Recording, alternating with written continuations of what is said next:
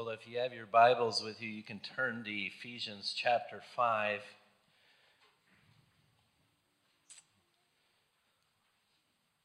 We're going to begin in verse 15. Ephesians 5, beginning in verse 15. If you remember, we're in the section of this letter where Paul is describing how we live now that we're a new creation in Christ. Now that a person has been saved, how do they live in their new life? He says, "Look carefully then on how you walk, not as wise, not as unwise, but wise, making the best use of the time, because the days are evil. Therefore, do not be foolish, but understand what the will of the Lord is. Do not get drunk with wine, for that is debauchery, but be filled with the Spirit. Address one another in psalms, hymns, and spiritual songs, singing and making melody to the Lord with your heart, giving thanks always and for everything to God the Father in the name of the Lord Jesus, submitting to one another out of reverence for Christ." Father, I just ask that you would open our hearts and minds to your word now, that your Spirit would work in our hearts. We pray this in Christ's name. Amen. So should I go no mic, or do you think what do you guys think? All right, I think I'll project today. I'm going to shut it off. Well, I wanted to begin by sharing a quote from C.S. Lewis's book, The Screwtape Letters. And if you're familiar with this book, this is a book where Screwtape, which is like the more mature demon, is training his nephew on how to deceive people from following Christ and to hinder their walk with him. And he's to the point where he said you won't always have to deceive people by pointing them to their pleasures. Here's what he says. And he's talking about habits. He says, as this condition becomes more fully established, you'll be gradually freed from the tiresome business of providing pleasures as temptation. You will find that anything or nothing is sufficient to attract his wandering attention. You no longer need a good book, which he really likes, to keep him from his prayers or his work or his sleep. A column of advertisements in yesterday's paper will do. You can make him waste his time, not only in conversation he enjoys, but with people whom he likes, but in conversations with those he cares nothing about, on subjects that bore him. You can make him do nothing at all for long periods of time. You can keep him up late at night, not roistering, but staring at his dead fire in a cold room. All the healthy and outgoing activities which we wanted to avoid can be inhibited and nothing given in return. So that at last he may say, as one of my own patients said on his arrival down here, I see that I spent most of my life doing neither what I ought nor what I liked. The Christians describe the enemy as one without whom nothing is strong. And nothing is very strong. Strong enough to steal away a man's best years, not in sweet sins, but in the dreary flickering of the mind. Over it knows not what and why, or knows not what and knows not why, in the gratification of curiosities so feeble that the man is only half aware of them. In drumming his fingers and kicking of his heels, in whistling tunes he does not even like, or in the long, dim labyrinth of reveries that not even lust or ambition give them relish, but which, once chance association has started them, the creature is too weak and fuddled to shake them off. He says that no longer do you need to get people distracted from God by the things they love, but you can get people wasting their time in things that have no eternal value. And then he says this. Here's the end of the quote. You will say that these are very small sins. So, Wormwood is going to say to Screw Tape, well, this doesn't seem very devious. We're just distracting you. So you'll say these are very small sins, and doubtless, like all young tempters, young demons, you are anxious to be able to report spectacular wickedness.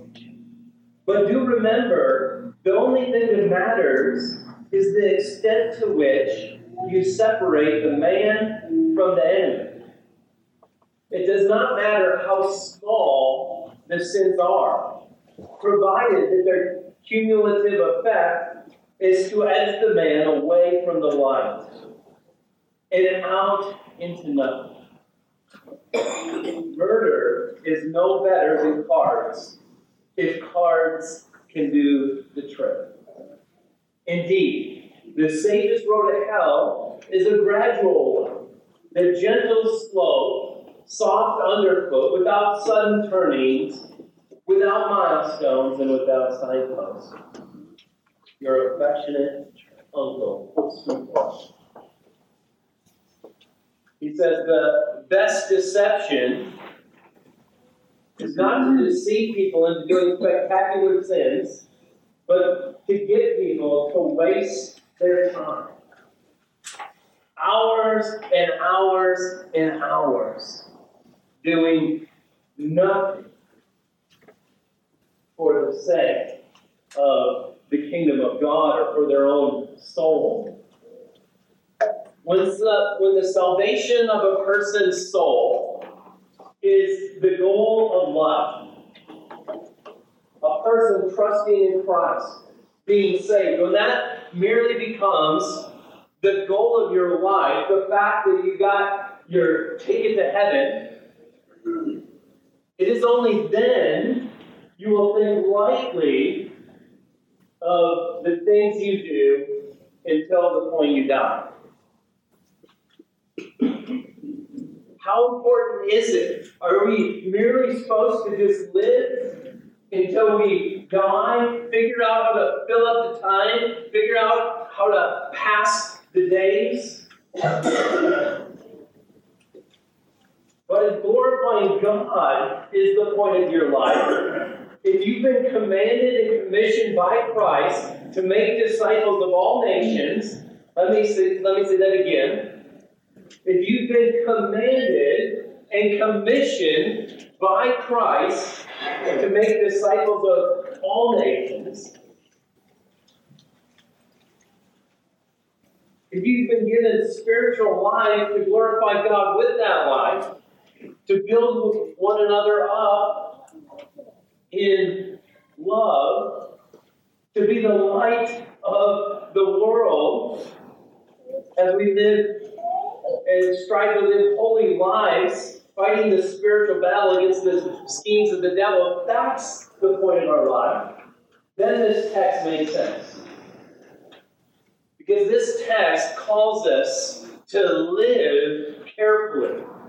To live carefully. All right? If you look at your notes, we're only going to get through section 1 today.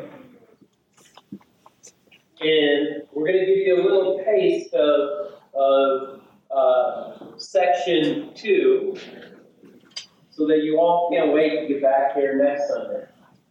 and get the richness of the second half of this text. But look at what he says in verse 15. Look carefully then on how you walk. So Paul uses this word, walk, all throughout his letter to describe how a Christian behaves. Look carefully then on how you behave. He's already said in this letter, we shouldn't walk like the Gentiles. Those who don't know God, our behavior shouldn't be like them. He's already told us in Ephesians chapter 2 that we have three enemies. We have three enemies: the world, the flesh, and the devil. So the world is Satan's system. He's the prince of the power of the air that is now at work in the sons of disobedience. That's an enemy. This world lies to us. It deceives us. And it's not just randomly doing so, but Satan and his demons, like C.S. Lewis says, have schemes to deceive us, to get us to waste our time, to live unwise lives.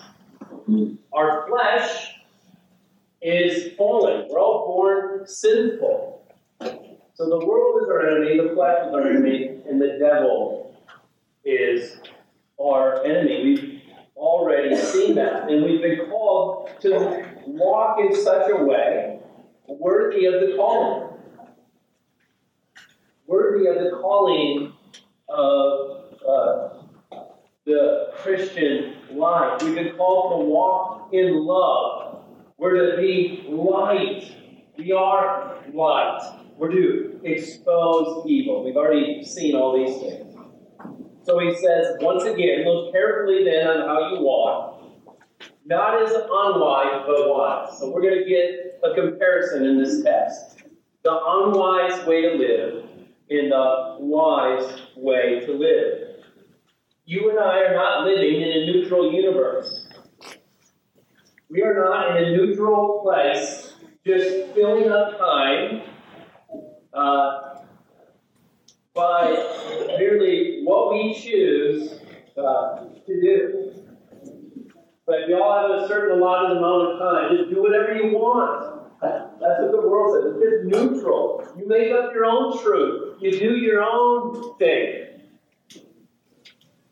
But that's not true. And so the first thing we see is that we're not to waste our time, especially in enemy territory. Look at what he said in verse 16. Making the best use of the time, because the days are evil. So, why is it wise to make the best use of time? And then the reason he gives for it is because the days are evil. Let's think through this. We're called to not be a fool, but to be wise, to make the best use of your time. We're to produce. All the way back to the Garden of Eden. We're to have dominion over what God has given us. We're to cultivate the garden so it flourishes. We're to be fruitful and multiply. Everywhere God's people go, things should be getting better. Their property should be getting better. Their jobs should be being blessed. We are created to have dominion, to reflect the glory of God. We're not to waste our time. Wasting time is always selfish. All right, you've got to get this. Wasting time is always selfish. God didn't save us to live for ourselves. In fact, it's the exact opposite. That's the demonic lie. Look out for number 1, right? Here's what 2 Corinthians 5:14, here's how Paul says it. For the love of Christ controls us, because we've concluded this, that one has died for all, therefore all have died, and he died for all, that those who live might no longer live for themselves. So, yes, Christ died for your sins, bore the wrath of God for your sins, but he also died to save you from your own selfishness. For selfishness is the opposite of love, and the whole law is summed up by what? Love God and love neighbor. And so Christ died not merely to just die for your sins, but also to save you in the here and now from your own selfishness and your own time-wasting selfishness. Wasting time is foolish because we don't understand the value of it, both in the present implications and the eternal implications of it. How you live today, what you do today, how you decide to waste your time today affects your spiritual life today. And ultimately, there's eternal consequences for what we do and we do not do. And this is what Paul is pointing to. What is the reality?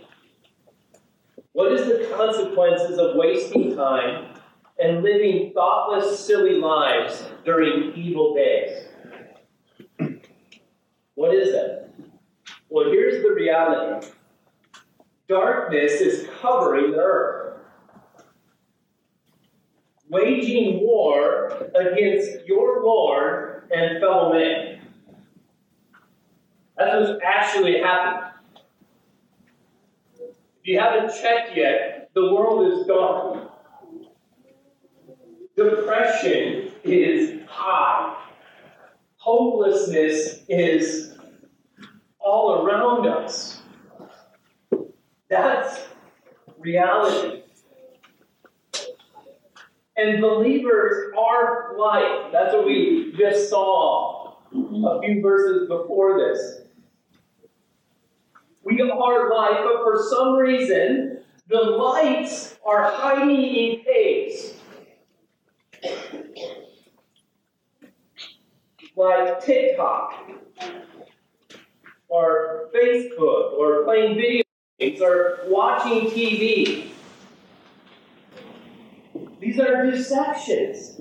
They're meant to make us feel like we're being relational, like we know these people, like we're involved in their important things. And yet, what are we doing? We're entertaining ourselves. And Satan is not against you being entertained, and myself being entertained.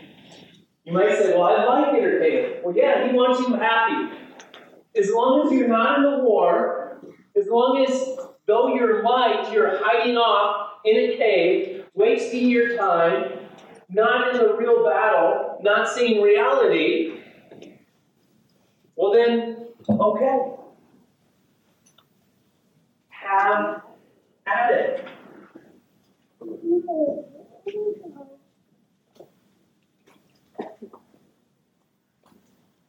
Let me ask a question.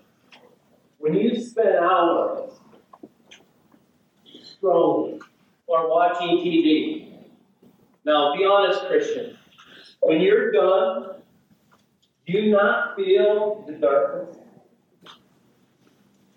Are you more joyous? Or you find yourself irritable and angry? Do You really think you live in a neutral universe? You really think what happened there is you just made an entertainment choice? There's a spiritual battle waiting for your time. And Paul says, walk carefully, live carefully, make the best use of your time, be wise, don't be fools. For example, imagine you have a future vacation on the calendar, and you probably do, and there's nothing wrong in and of itself with a vacation. But what if the vacation could become idolatrous? What if that fills up your thoughts and your minds? So that though the vacation is 20 days away, you're going to waste 15 hours thinking about that vacation, pulling you away from anyone or anything productive. It doesn't look very devious, but Satan is at work. 1 Peter 5:8 says this, be sober-minded. Be sober-minded. Be watchful. Your adversary, the devil, prowls around like a roaring lion, seeking someone to devour. It does not say that he prowls around seeking to just set off course a little bit so that your day isn't just quite as good. Satan is a killer. You're in a real war. You realize that? And he doesn't play nice. In John 13:2, we read a haunting passage. It's during the Lord's Supper. During the supper, John 13:2 says, when the devil had already put it into the heart of Judas Iscariot, Simon's son, to betray him. How does the devil put something into a person's heart? We don't know all the house. But we can know he does do it. And here's my question. If he can put that in the heart of Judas, what makes you think you can just coast? The devil can't put something in my heart. The devil can't deceive me. What makes you think so? What Bible verse will you put? In fact, to the believers, Jesus prayed that the Lord would keep them from the evil one. Evidently, Jesus was more concerned about Satan's attack on us than we so often are. How about Acts 5:3? Ananias and Sapphira. You know the situation. They sold some land. They said they were going to give all of it to the church. They didn't have to give it to the church. They said they. But they thought, well, let's say we sold the land for a little bit less and keep some money for ourselves. Here's what we read. And Peter said, Ananias, why has Satan filled your heart to lie to the Holy Spirit and to keep back for yourself part of the proceeds of the land? Do you believe that that's possible? That Satan could fill your hearts to lie to the Holy Spirit? Everything Satan does is deceptive, and the goal is always death.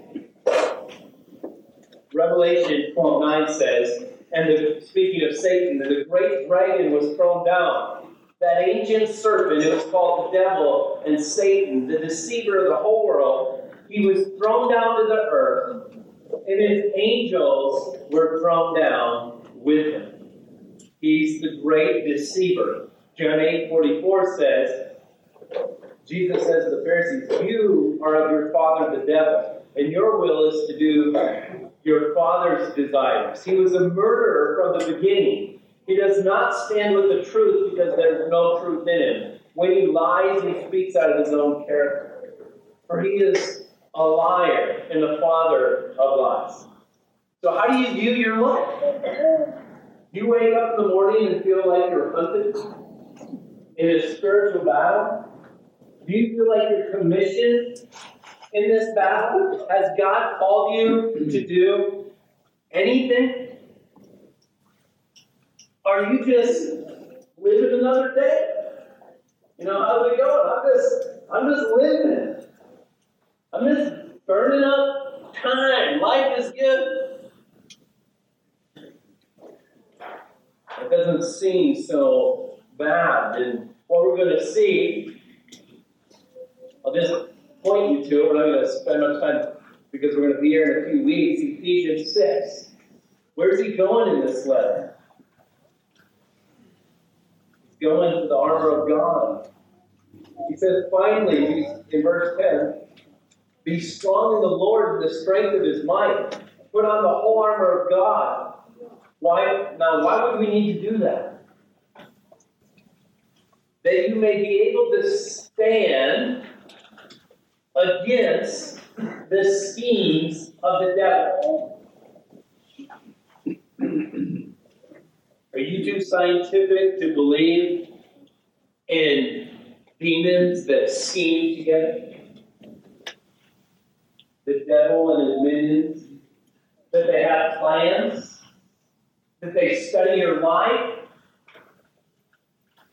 How to concoct how to get you and I to waste our time in our lives? Hold us. He wants you to have the armor of God on, that you may be able to stand against the schemes of the devil. For we do not wrestle against flesh and blood, but against rulers and against authorities, against cosmic powers. You get that part? Against cosmic powers. Are you sufficient for this? To just chill? Just in your flesh, kind of figure it out as it goes? The battle is against cosmic powers over this present darkness, against spiritual forces of evil in the heavenly places. Therefore, take up the whole armor of God, that you may be able to withstand in the evil day. That's how you stand in the evil day. You take up the full armor of God. And then it says that you may be able to withstand in the evil day, having done all to stand firm. It's not like 80% effort. Having done all. And then we get to see what the battle looks like. Stand therefore, having fastened on the belt of truth. If Satan's biggest weapon is the lie, he's a deceiver, then we need to strap on the belt of truth. Having put on the breastplate of righteousness. The breastplate protects your heart. And as shoes for your feet, having put on the readiness given by the gospel of peace. Meaning, when you have the armor of God on, you're not wasting your time, but you're ready to go. You can get in the gospel of peace. This is what we're to live for. We're to be light. And then he says, in all circumstances, take up the shield of faith,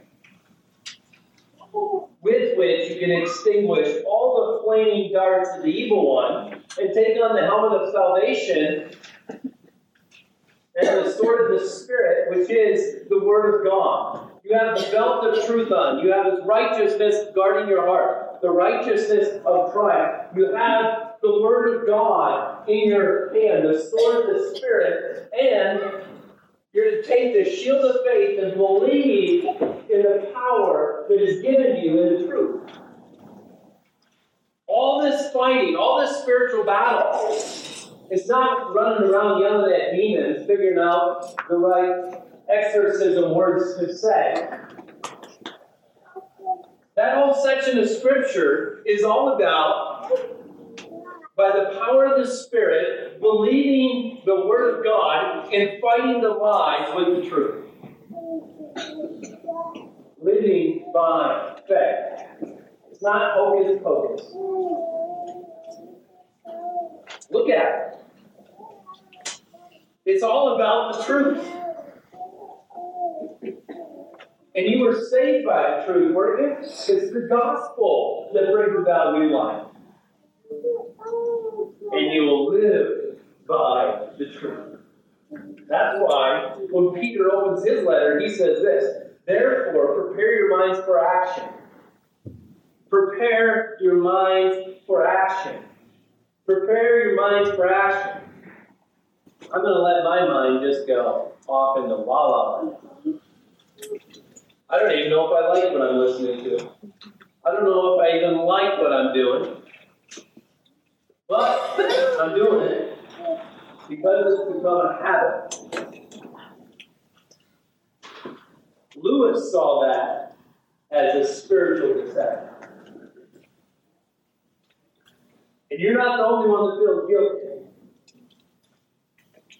I can be sitting there on my phone and I don't even know what I'm doing.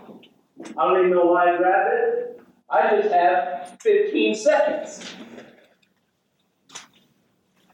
And rather than think about reality, I can grab my phone and just start wasting time. That's when I know, whoa, where did that 20 minutes go? That wasn't a mistake. That was losing ground in a world where there's a spiritual battle going on. That's what that was. And so he says, above all else, prepare your minds for action. Prepare your minds for action.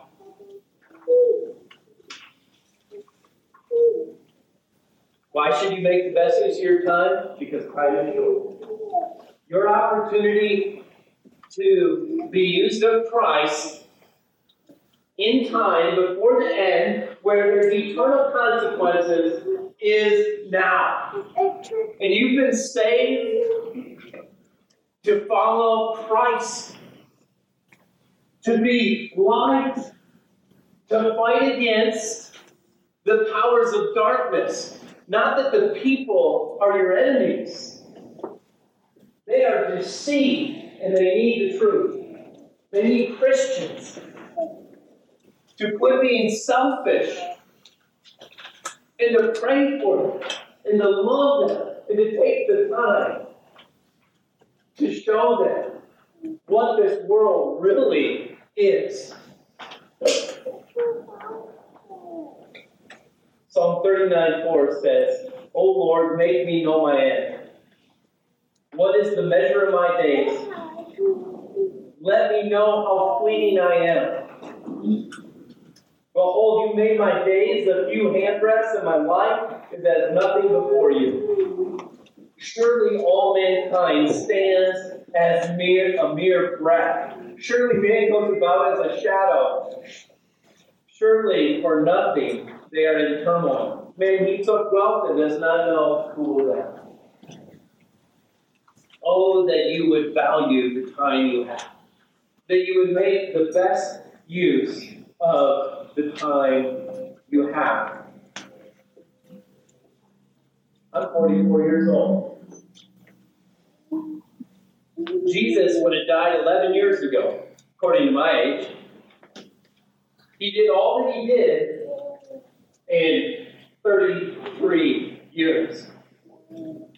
Kirk Cousins, the Vikings quarterback, he Googled what's the average lifespan of an American male. You should probably lower it since he's an NFL football player. He took the average, calculated how many weeks that is, you got a container and put that many rocks in the container. And every week, on Sunday, he grabs a rock and he throws it out. What's he doing? He's numbering his days. Time is short. Be efficient. Now, he might be a little type A, but he schedules his days in 15-minute increments. From the time he wakes up to the end of his day. And he gets mocked. But according to this text, as someone who confesses Christ, he's a good example. What do we do with our life? The president of the seminary that I go to, Al Mohler, you can actually pray for him. He's having blood clots in his lungs right now. He's in the hospital, but he has a skull on his desk. What? Life short. Time is short.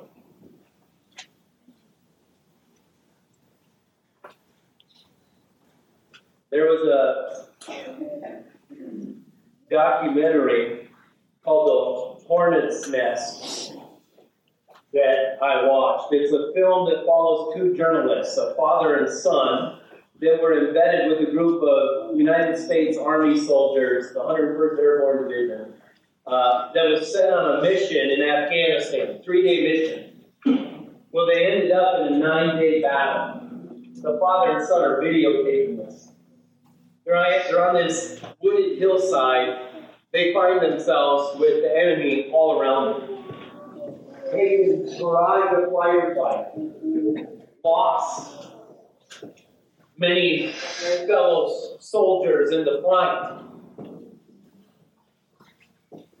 How do you think they valued time in those 9 days?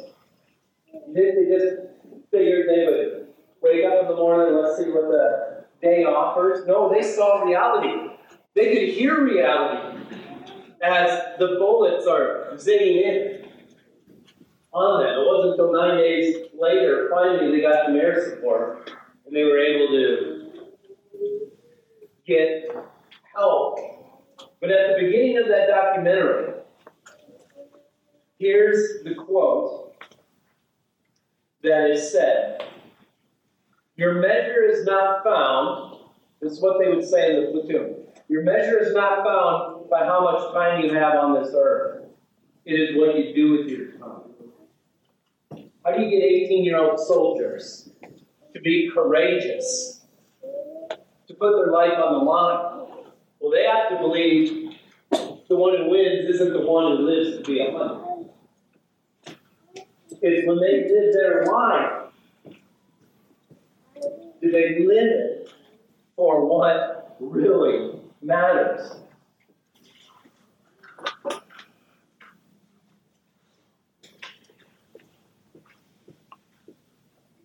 The time is short.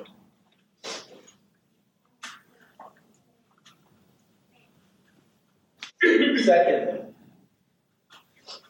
look at verse 17.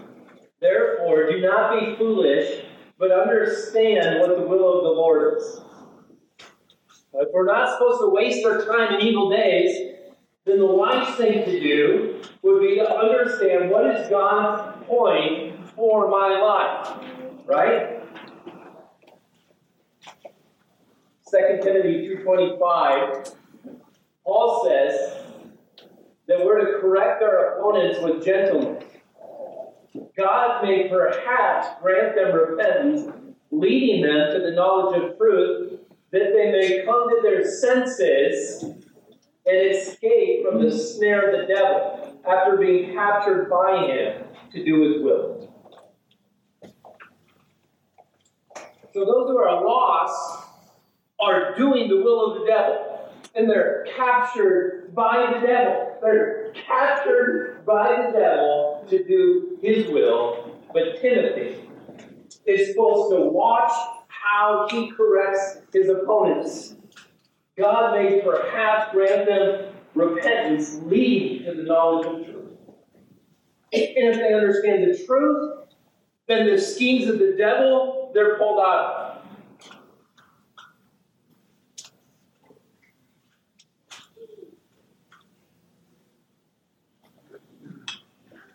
So what's the will of the Lord? Moms, dads, grandpas, grandmas, singles, children. What's the will of the Lord for your life? Listen to Deuteronomy 6:4. Hear, O Israel, the Lord God. The Lord is one. You shall love the Lord your God with all your heart, with all your soul, with all your mind. That's 100% effort, right? That's what we're called to. And all these words I commanded you today shall be on your heart. You shall teach them diligently to your children. You shall talk to them when you're in your house, when you walk by the way, when you lie down, when you rise. You shall bind them as a sign on your hand, and they shall be as frontlets between your eyes. You shall write them on the doorpost of your house. Parents, I know you know this. You're watching them grow. Your time is limited. Your time is limited. When your children will be in your house, and every second you waste is 1 second less, you have to love them.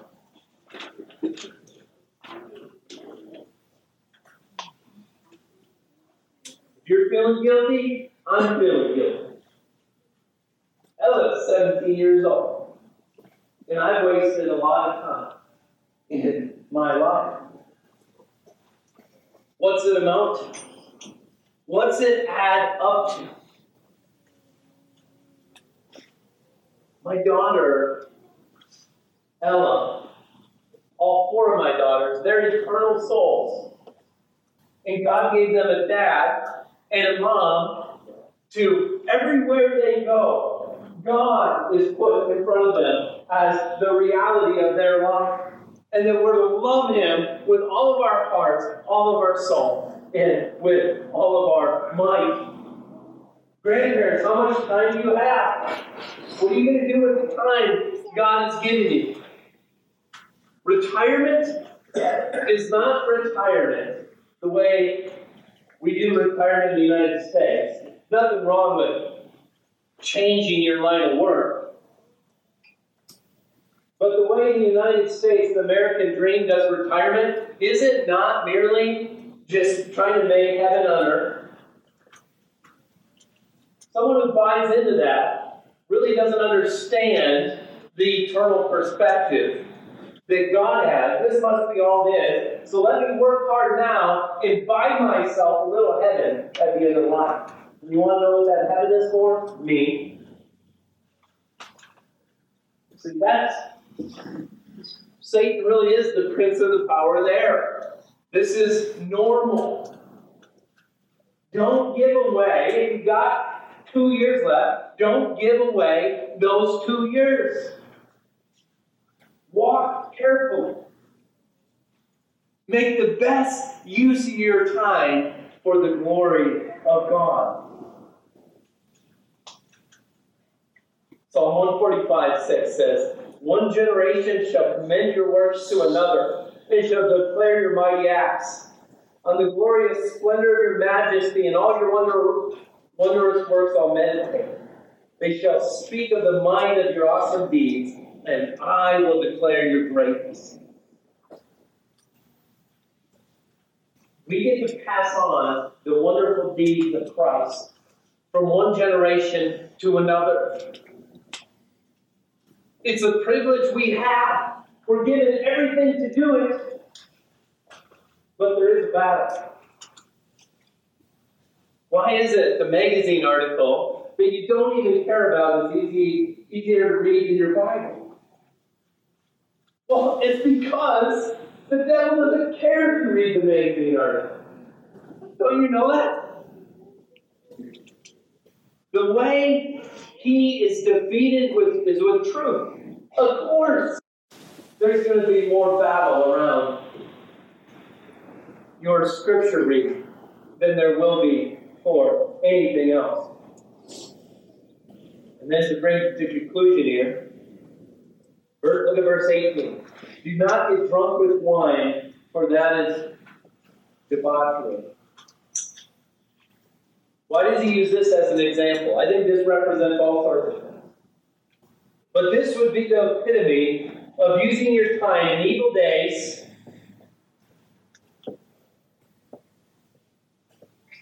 to make yourself vulnerable to the devil and his demons.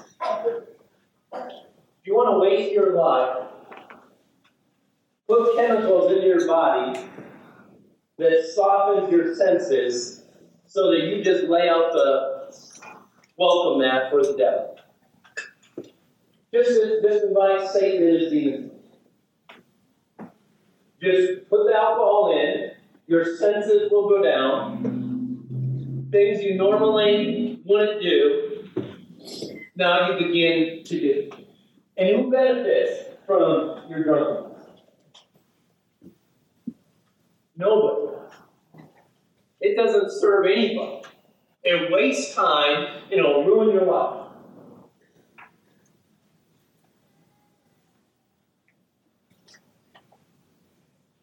He says, for that is debauchery. What does that mean? That Greek word means behavior that shows lack of concern or thought for the consequences of action. Senseless deeds, reckless deeds. That's what it is.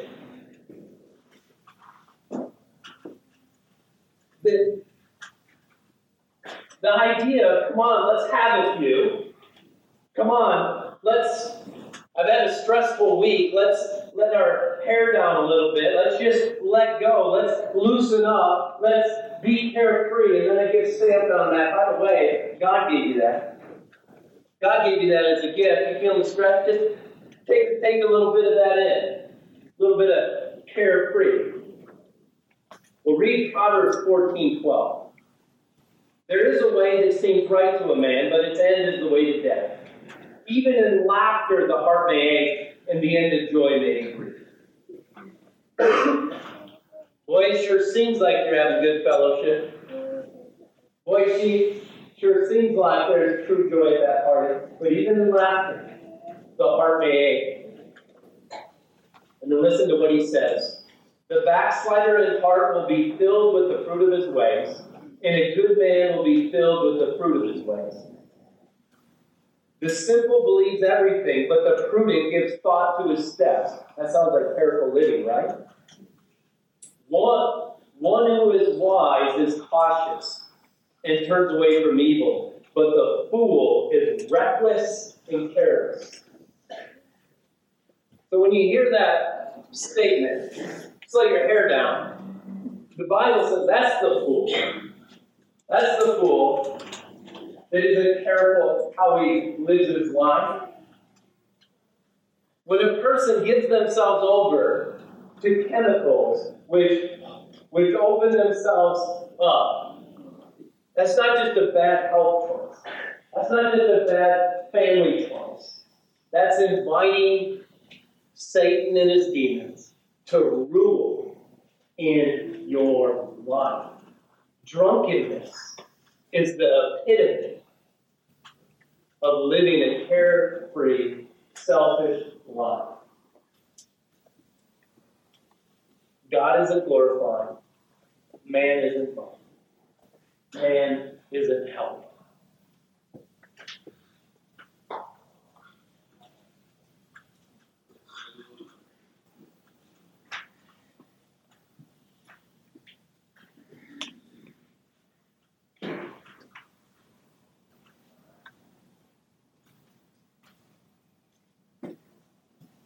One more thing just on this account.